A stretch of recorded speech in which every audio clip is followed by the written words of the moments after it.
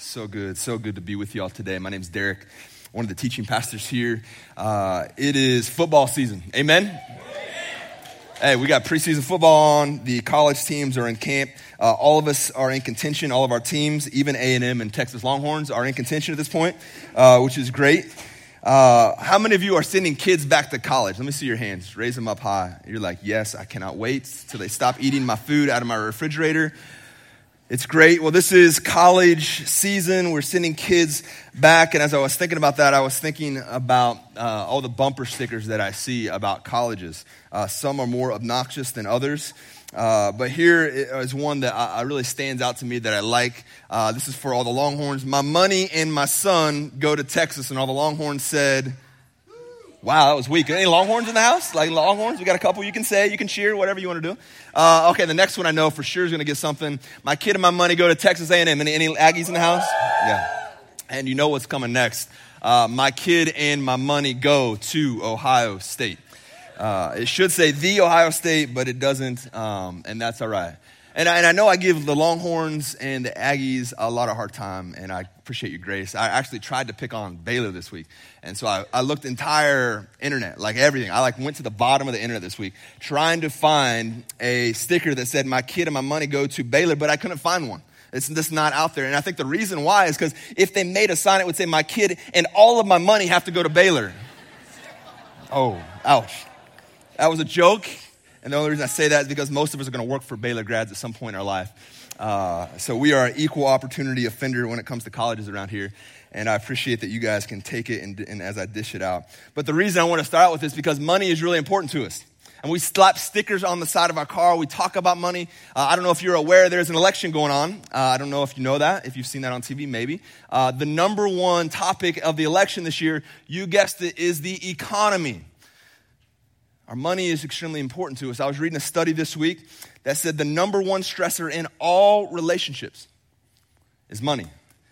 Not just do I have enough money, but how do I use my money? And if you've been married for more than a few days, you've probably had some kind of conversation, code word for argument, about money. Anybody else ever had that argument with their spouse? And if you're just planning a wedding, if you're engaged, God bless you. We've got a few of you here. If you are planning a wedding, I guarantee at some point you're going to have a heart-to-heart discussion or argument about how to spend your money, because money is important to us. It is essential to us. It's how we do things in this world. And so I find it interesting that we can all agree that money is very important to not only us as individuals, but us as a society. Yet oftentimes in the church, we shy away from talking about money, if we're just honest. We don't like when a pastor gets up and talks about money. Actually, some of us do like it. Honestly, in this room today, there's some people that are like, man, we need to talk about money every day. Some of us are like, man, you talk about money one more time, Derek, I'm going to take my money somewhere else, and it's not going to be this church. And so we have both ends of the spectrum today. But what I find is so interesting is that we don't want to talk about money in the church, yet Jesus never once shied away from talking about money.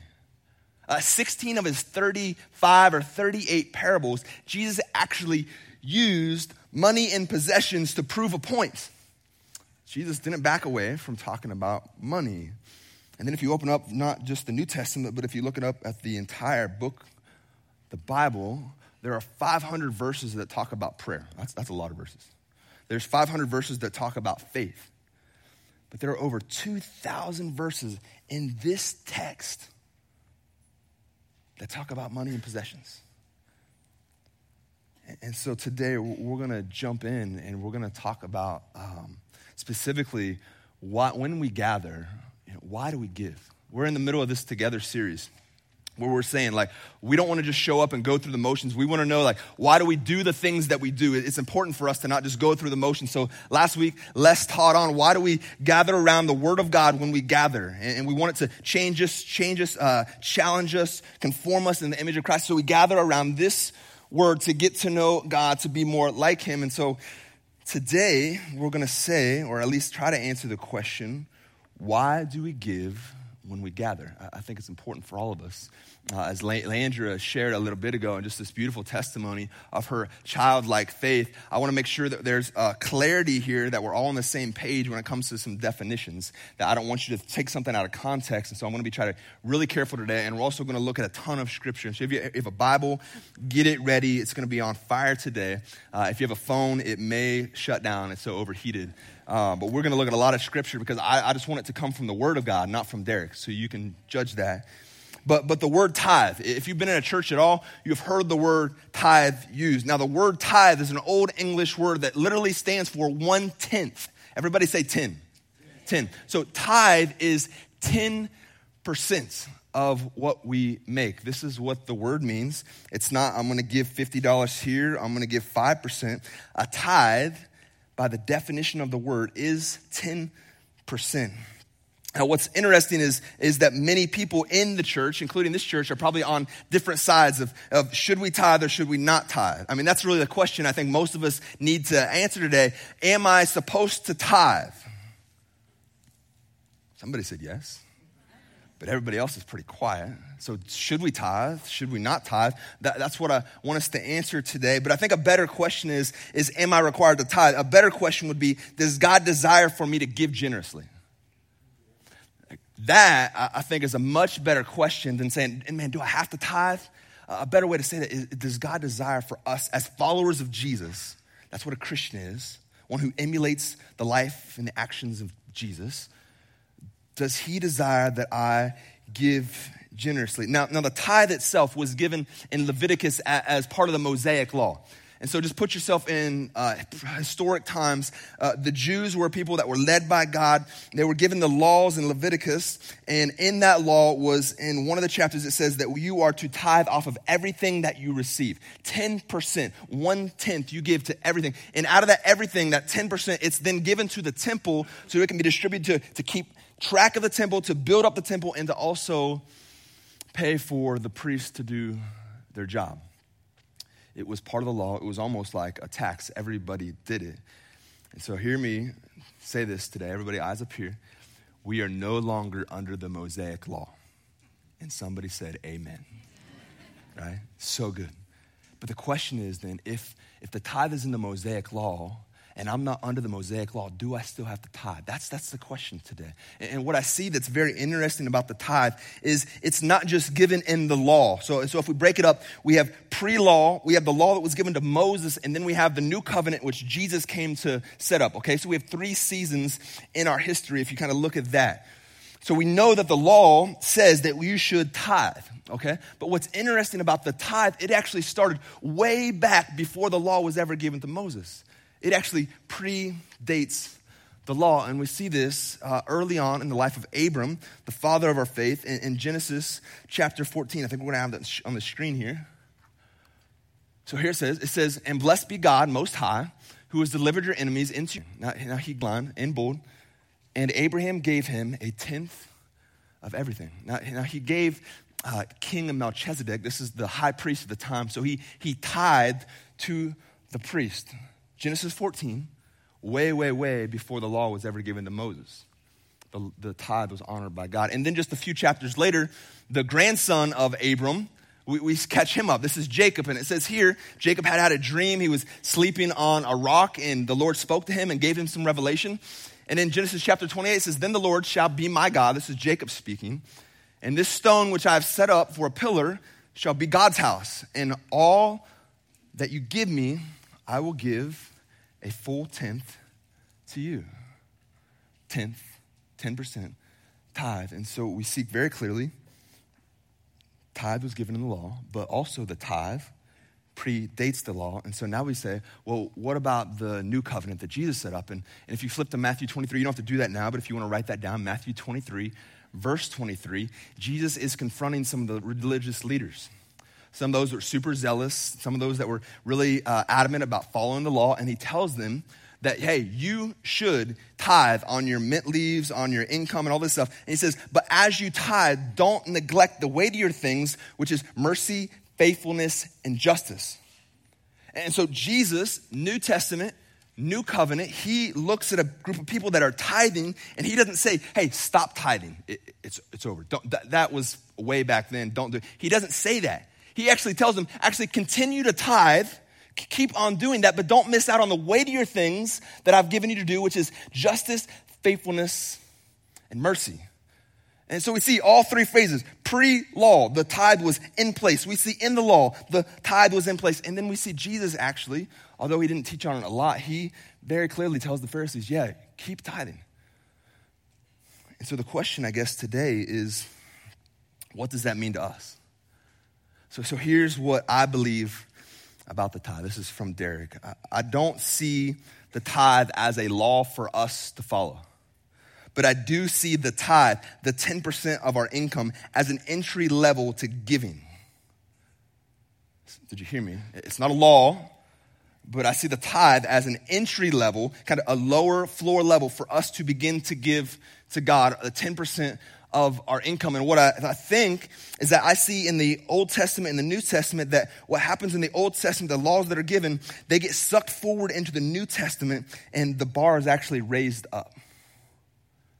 See, when Jesus was giving his Sermon on the Mount, he said, hey, you say it's wrong to commit adultery. And he said, yeah, you need to confess. So everybody, amen, adultery's wrong.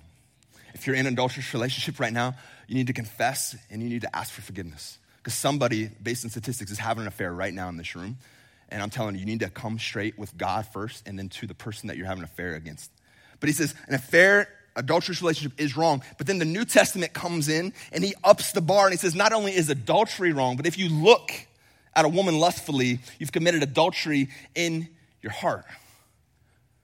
And then he goes on to the next one. He says, hey, murder is bad. We can all say, right, amen to that. Murder is bad. And Jesus says, yeah, murder is wrong. It's a sin. And he pulls it forward into the new covenant. And he says, not only is murder wrong, but now if you have anger and hatred towards your brother, you have committed murder in your own heart. So what I want to put before you today, with as much grace as I can, is that I believe that the same can be said for the tithe. We've got the tithe in the law. And what the New Testament, the New Covenant does, it pulls it forward. It says, yes, the tithe is good, but I'm actually calling you to more to that. I'm calling you to radical generosity. This is what we see in the New Testament. We don't see the word tithe a lot, but we see this word, this thought, generosity. And so I think for me, as I look at the tithe in the Old Testament, that it's really, it's a principle. It's a bigger principle that God has given to humanity to teach us and to move us towards something. So the tithe is really a picture of what God wants to do in a larger principle, the principle of the first fruit. So if you're taking notes, write down first fruit principle. And that's really what we're going to look at today is what does the Bible say about the first fruit? How does that tie into tithe? How does that tie into why we give? Proverbs 3:9 gives us a little insight. This is the book of wisdom. It says, honor the Lord with your wealth. Now that can preach its own sermon. That's an amazing line right there. Honor the Lord with your wealth. And with the first fruit, everybody say first fruit. First fruit of all your produce, then your barns will be filled with plenty and your vats will be give him your first with wine. And so it says, man, if you honor God and you give him your first fruit, your first and your best, it says that God is going to bless you. That could be financially, that could be spiritually, that could be a lot of different ways. But it says if we will honor God with our wealth, he will respond to us. It's amazing. Now flip over to Exodus. Get your Bible fired up here. Exodus chapter 13. I'm going to get really excited here in a moment because this is some amazing text. When we're speaking about first fruit, chapter 13, verse 12 and 13. So this is Moses speaking on behalf of God to the people of God. Verse 12 says, you shall set apart to the Lord all that first opens the womb. All the firstborn of your animals that are males shall be the Lord's. Every firstborn of a donkey you shall redeem with a lamb. Or if you will not redeem it, you shall break its neck. Every firstborn of man among your sons you shall redeem. Now this is deep here, so follow me. So this is the principle of first fruit. And he says, listen, if you have an animal, if you're a person of God and you've got an animal and it's a clean animal like a lamb, that first animal that comes out of the womb, you are to sacrifice that animal. You are to kill it. And if you have a donkey, which is an unclean animal, you are to not sacrifice that, but you're to redeem it by taking a clean animal and killing it so that that unclean animal can become clean, to be redeemed. Are you following me? And he says, if you're not going to do either one of those, if you're not going to sacrifice, if you're not going to redeem, then it says go ahead and break its neck because you're going to lose it either way. See, this gives us a picture, a principle that God has set in place from the beginning of time, really, this first fruit. And it's a principle that God actually leads with. See, he doesn't ask us to do something he's not willing to do. You see, when God looks at the first fruit, he says, listen, I'm going to lead you, and then I'm just going to ask you to follow. So what was God's first fruit offering?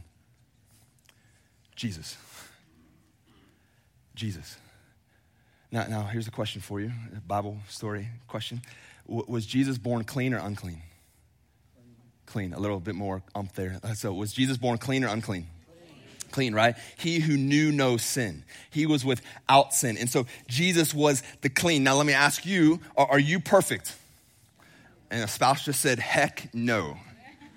Listen, we're all born sinners and we are not at the perfection of God. And so we are born, all of us, unclean.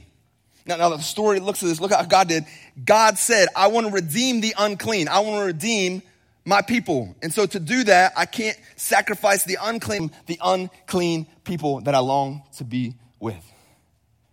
So God doesn't sit there and say, hey, you guys just do the first fruit thing, but I'm not going to. He says, no, I'm going to give my first and my best, my son, in order to redeem a people back to me. And so we see that God actually leads us in this first fruit. He gave his son to redeem us. So the question is, are we required to give a tithe? By no means. Does God bless and honor a first fruit tithe? Absolutely. Absolutely. Every single time in Scripture, you see God bless this. So God actually gives us the opportunity to choose. Am I going to give?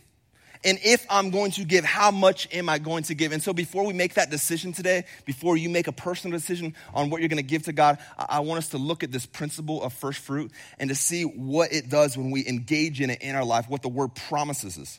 Okay, so we've got 5 points today, if you're taking notes. Point number 1 of why we give. We give to remember what God has done and who he is. If you're in Exodus, look down at verse 14 in the same section, Exodus 13, verse 14. And when the time to come, your sons ask you, what does this mean? Asking, what does this sacrifice and redemption, what does this mean? You shall say to him, by a strong hand the Lord brought us out of Egypt, from the house of slavery. For when Pharaoh stubbornly refused to let us go, the Lord killed all the firstborn in the land of Egypt, both the firstborn of man and the firstborn of animals. Therefore I sacrifice to the Lord all the males that first opened the womb, but all the firstborn of my sons I redeem. It shall be as a mark on your hand or frontlets between your eyes, for by a strong hand the Lord brought us out of Egypt. Now let's think about what Moses is saying. He's saying, listen, people of God, we are going to be a people that give our first fruit offering to God. That means we're going to kill clean animals, and we're going to kill clean animals to redeem unclean animals. And so you can imagine if you've got a little kid, like I've got my 3 little kids here. You guys are doing so good. I'm so proud of you. If we were raised in this society, there would come a point where my oldest son would get of age, and he would kind of look around and say, Dad, I didn't graduate from Baylor or I&M, but I know math. And I think if we stopped killing so many animals, we would have more animals. And what the text says is when your son or daughter get to that point where they start asking, this is how you respond. Hey, there was a day when I was in bondage. I had no hope and no life, but by the grace of God and his mighty hand, he reached down and he saved me. He plucked me out of my bondage and he saved me. And so, son, the reason I give my first and my best to God is because I want to remember who he is and what he's done for me. So why do we give? To remember who God is, to remember what he's done in your life and my life. This past few months, I've had this specific opportunity. My son, Jace here, is 10 years old. He has started a company. It is a mowing company, and he has all of 2 lawns. It's an amazing company, and his P&L looks a lot better than my P&L. His profit and loss is all profit, and mine is capital expenditure and labor that is unpaid. But I love it because it's teaching him what it looks like to be a man who stewards his money, which all of us could learn a little bit about. What it looked like, a rough with him, Jace. Then we sit down and we marked out a really rough, I'm not going to show you what it looked like, a rough P&L. And we said, man, what are your income? What are the revenue pieces? And we had 2 yards, and it was awesome, and a lot of revenue there. And then we said, man, what are all your costs? And I said, not just your costs, but like all the costs, like daddy's costs and gas and driving, equipment. And we listed all that out, and his eyes keep getting bigger and bigger. And he's like, man, I don't want to pay that. I said, it's okay. Daddy will pay most of this, but you're going to learn a little bit. And so I set it up. He pays for every day we go mow 2 yards. He pays me $10. I am that dad. He pays me $10 to cover transportation, to cover some equipment cost, and to teach him what it looks like to have a company. But the one thing that we did when we sat down, we said, man, Jace, you got this money coming in now. Man, you're a high roller. Like, it's going to be so good. He has this company so that he can buy a cow, actually. So we're calling it Cow Cash, aren't we, Jace? He wants to buy a cow in the worst way. And so he's got this job to do this. But when we sat down and we started looking at the P&L, I said, hey, the first thing we do with our income is we give 10% back to the Lord. And so I write 10% down, and he's got the calculator, and he does the math on it. And he said, Daddy, that's a lot of money. And I said, yes, Jay, $7 is a whole lot of money. And then he looked at me and said, do you give this much money? And I said, yes, son, I actually give a lot more than this every time I get paid. And then I reminded him, this is why we give our first and our best to God, is to remind us that, man, your daddy was not always a believer. Your daddy was actually pretty jacked up.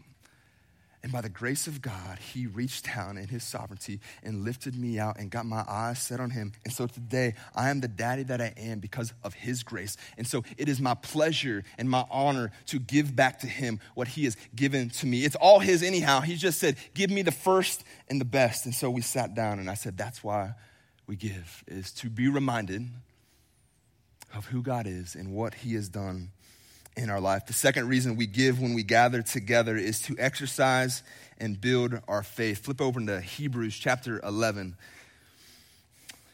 Chapter 11, verse 4. It says, by faith, Abel offered to God a more acceptable sacrifice than Cain, though through which he was commended as righteous, God commending him by accepting his gift. And through his faith, though he died, he still speaks. Now, this chapter 11 is really known as really the faith chapter. It gives us a lot of information about faith and the role of faith.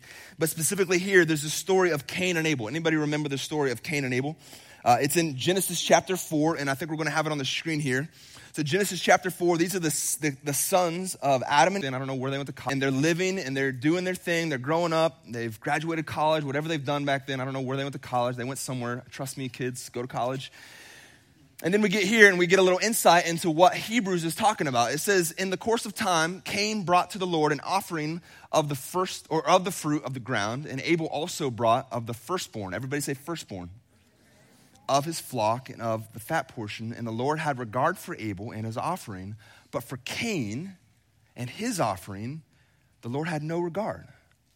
So Cain was very angry and his face fell.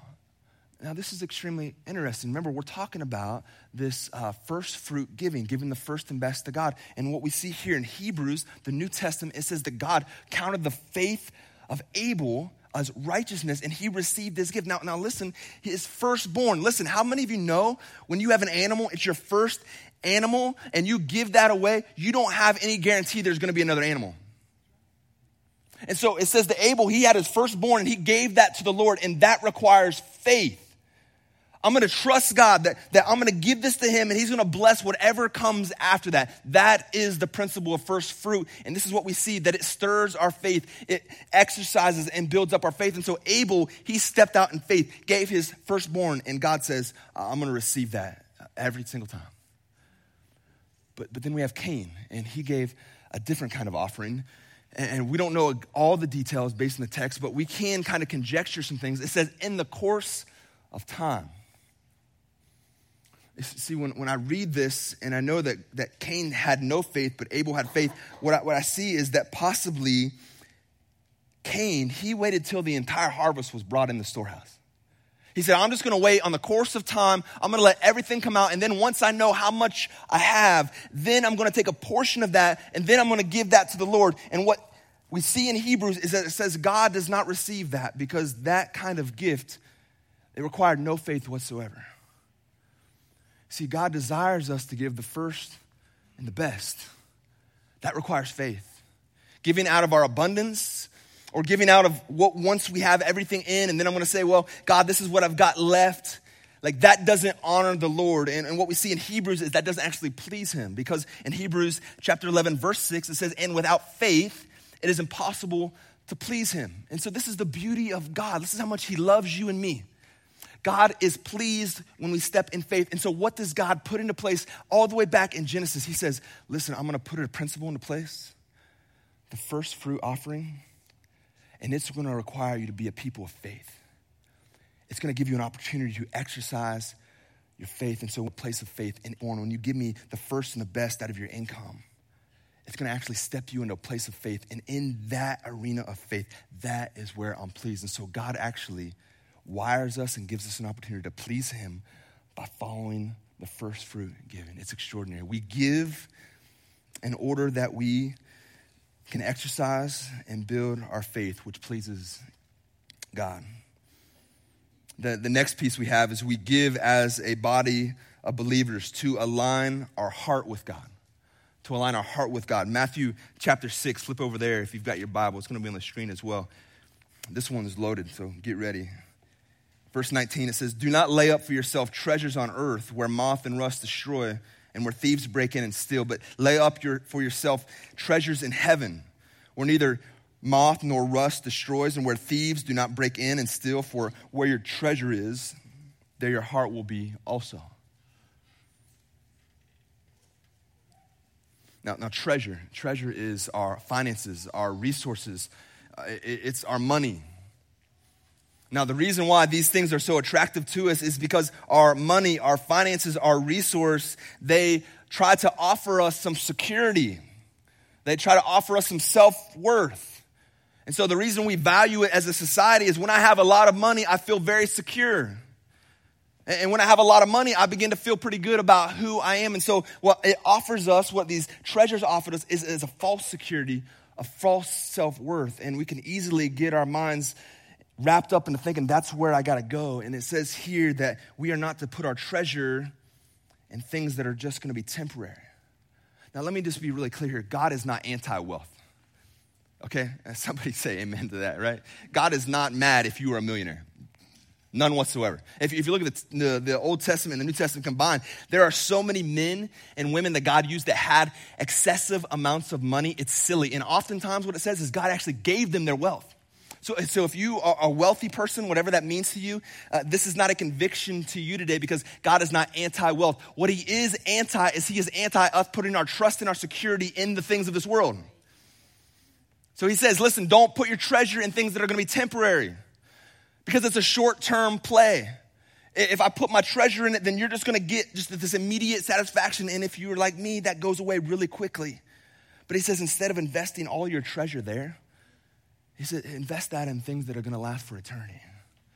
Invest that in things that are going to be around when Jesus comes back to set up his new earth and new heaven. Invest for the long run. Don't just invest for the short-term play. And so he says, don't waste your money. Don't just put it all in there. The text tells us is that our heart follows our treasures. And what Jesus actually says is we decide, where are we going to allocate our treasures? Are we going to give it to things of this earth, or are we going to invest in things that are long-term? We actually have the choice. You have the choice. And what we know is that wherever we invest heavily, our heart will go also. You know this. If you go out and buy a big house, guess what? Your heart is in your house. Once again, not a problem, but you know this. If you go out and buy a big RV, if you're crazy enough to do that, then your heart is going to go to the RV. If you invest a lot in a stock, then a part of your heart is going to be drawn to that. And so what God says is those things aren't bad. The economy of this world are parts that we have to do. But he says what you need to make sure you're doing is that you're investing your treasure. You're investing your security, in your trust into me. Invest in me because your heart will follow where your treasure is. You see, we can redirect our treasure, or giving redirects our treasure, which redirects our heart. Giving redirects our treasure, which redirects our heart. And honestly, this was what happened to Kate and I. For years, we were those people, and this is not any condemnation to you, but we were the people in church that just gave a $50 bill like every other Sunday, and we felt pretty good about ourselves until we came across this book called The Blessed Life that our pastor gave us in Ohio, and it really changed our outlook on what it meant to be a people that are generous. What does it look like to be a people that embrace the tithe, not as a law, but as a privilege? And so it was extremely hard for us. It required a ton of faith for us to, instead of just giving 50, for us to say, okay, God, we're going to trust you. We're going to go all in, and we're going to give to you generously. But I can tell you from experience over the last 6 years of our life, and this is not me tooting my own horn, so don't take it there. What I can tell you is I am closer to the Lord than I ever was before. Now, there are a lot of variables involved with that. The Holy Spirit, knowing the Word of God. But I'll tell you, I wasn't a giving man. I didn't sow into the church, and therefore my heart wasn't in the church. And so I want to challenge you, where is your treasure going? Because I guarantee you part of your heart is going with it. And what it says here is God says it's going to be lasting. Invest in the temporary, the seen. Man, invest in something that's long-term, that's going to be lasting. The next to last reason why we give to the local church specifically is to maximize our KROI. Our kingdom return on investment. And I wish I came up with that, but Jason Milton shared that a year ago probably, and I just love that. Because listen, as men and women who are part of a body of believers, that we follow Jesus, we are a people that should care about where our money goes. If you don't care about where your money goes, then there's a bigger problem that you had here. We should care where our money's going, how it's allocated, how it's being used. And so as a church, we give to the church, which is God's church. Jesus is the head of our church. We give to that because we want to maximize our kingdom return on investment. And the church takes our giving, the church, elders, leadership, and we allocate that to minister, to extend mercy, and to engage in mission, both locally and abroad. You see, when we gather together and we give, one of the things that happens is that we have the ability to give people like me, one of your pastors, the ability to leave our careers and to give our full vocational job to administer the gospel. That's what you see in Acts chapter 6. They said, set apart 7 men to go and not serve tables anymore, but to go and serve the people the gospel. And so when you give, you allow me and the staff to minister in many, many ways. And so on behalf of our staff and our church, I just want to tell you thank you.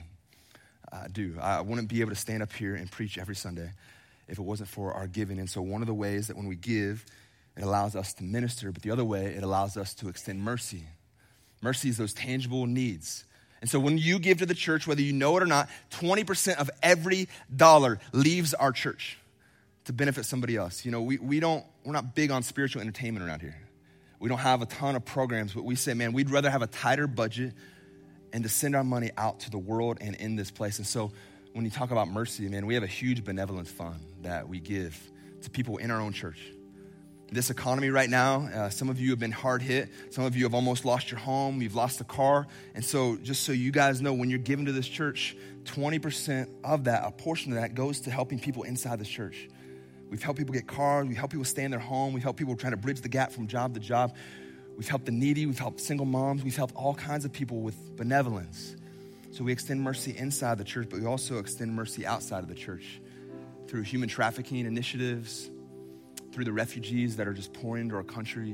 When you give, that's what it's going to. And then lastly, when you give to this church, that 20% pool, part of that goes to missions, both locally and Kenya. We help moms who are single all over the city. So when you give to this church, listen, you are giving a chance for the church to minister, to extend mercy, and to engage in mission, and you should be proud of that. Now, if you're sitting here today and you say, man, I don't trust the church, I've been burned in the past, and so I'm just not going to give because I don't really trust any organization. I don't think organization is right. Then I would say, man, you better hope there's some organization when you drive on the highway. Organization is not the devil. Trusting an organization is of the devil Big difference. But if you're sitting there today and say, I don't trust the church, I don't know the church enough, listen, I'm going to encourage you. If that's you, you ask somebody. You send me an email, you send Curtis an email. We would love to connect you with the right people to say, hey, we're an open book here. This is what we do. We have really clean books here. We've been told from outside sources we have some of the cleanest books in the church arena. And so if you're saying, I want to know where we're spending our money, ask. That's part of you being a part of this church. Ask. And we would love to provide that for you. And so we give to the church to minister, to extend mercy, and to embrace missions. And then lastly, and I probably could have summed up the entire sermon with this, and Andy would have been really glad, but the last reason why we give is to worship. That's the end game, to worship. Worship is really our response to the revelation of God. It's how we respond to God revealing himself in the word in our life. It's our response. And so whether I'm raising my hand to worship in music, or whether I'm bowing down low in prayer, or whether I am obeying the word of God even when I don't want to, that is all worship.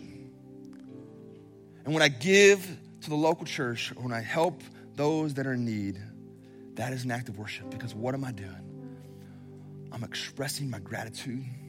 I'm expressing the worth of the one who I serve and follow. And so when I give, I'm giving worship. And we see this throughout the entire scripture, this worship. We see it when the wise men came to Jesus. They brought gifts, very extravagant gifts, and they worshiped the king, the baby king.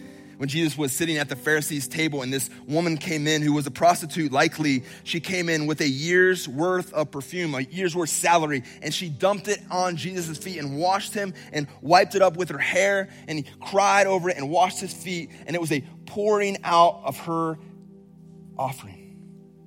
It was worship. And so when we pass the bowls, I want us to remember that we're not just going through the motions. You're not just funding some organization. What you're doing is you are giving an action to how you feel about God. You're worshiping the one who is worthy of our worship. Giving our first and our best to God in faith is not a law for us, things life, principle for us to embrace. A law brings death, but a principle brings life. Giving in faith reminds us of our history with God. It exercises our faith. It aligns our heart and our love for God. It is an external or eternal investment that yields kingdom returns. And lastly, it is an expression of our worship for God. So do we, church, have to tithe? No. But does the one we follow invite us to live generously? Yes. Does he honor our first and our best when we give it to him? Yes. You can't deny that in Scripture. I'm going to close with this passage from the New Testament. So this is not the Old Testament, not the law. This is Paul writing this. 2 Corinthians 9, 6 and 7, he says this. The point is this. Whoever sows sparingly will also reap sparingly, and whoever sows bountifully will also reap bountifully. Each one must give as he has decided in his heart, not reluctantly or under compulsion, for God loves a cheerful giver. God loves a cheerful giver. Let's bow our heads. I just want you to, in the own stillness of the room and your own quiet with the Lord, I want to invite you. There's no manipulation. There's no compulsion. There's no catch and bait and switch. There's none of that we want to ever engage in this church. And so I just want you to ask the Lord, what are you stirring up in me? Are you stirring me up to faith? Are you stirring me up with conviction? Holy Spirit, what do you want me to know about today, and how do you want me to move forward?